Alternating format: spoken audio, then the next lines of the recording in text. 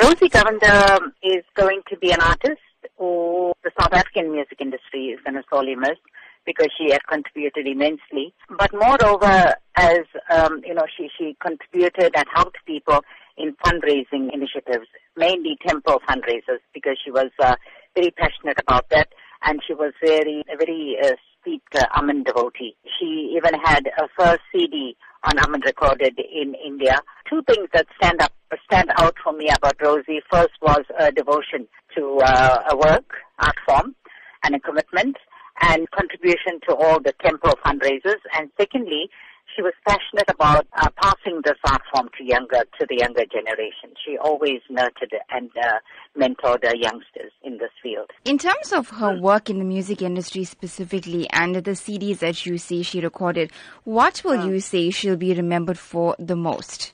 She was a self-taught musician. She didn't know any theory about music, but yet most of her original work, she wrote her own lyrics and composed her own music.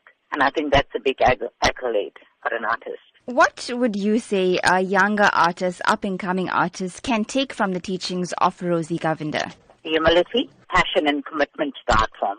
To see it as a divine art form. She also came from the magazine Barracks, and that was the area that abounded with the arts and culture, and she was a product of that community. We also grew up in the same neighborhood in Chatsworth, and she had started off at the age of 12 singing. She sang for groups like she sang with the Lakshmi Stars, she sang for Prema Entertainers, National Entertainers, and Padma Entertainers. She also accompanied a lot of our current days, like our very own Segra Naidu, Richard Naicker, Ashley Christian, very versatile someone.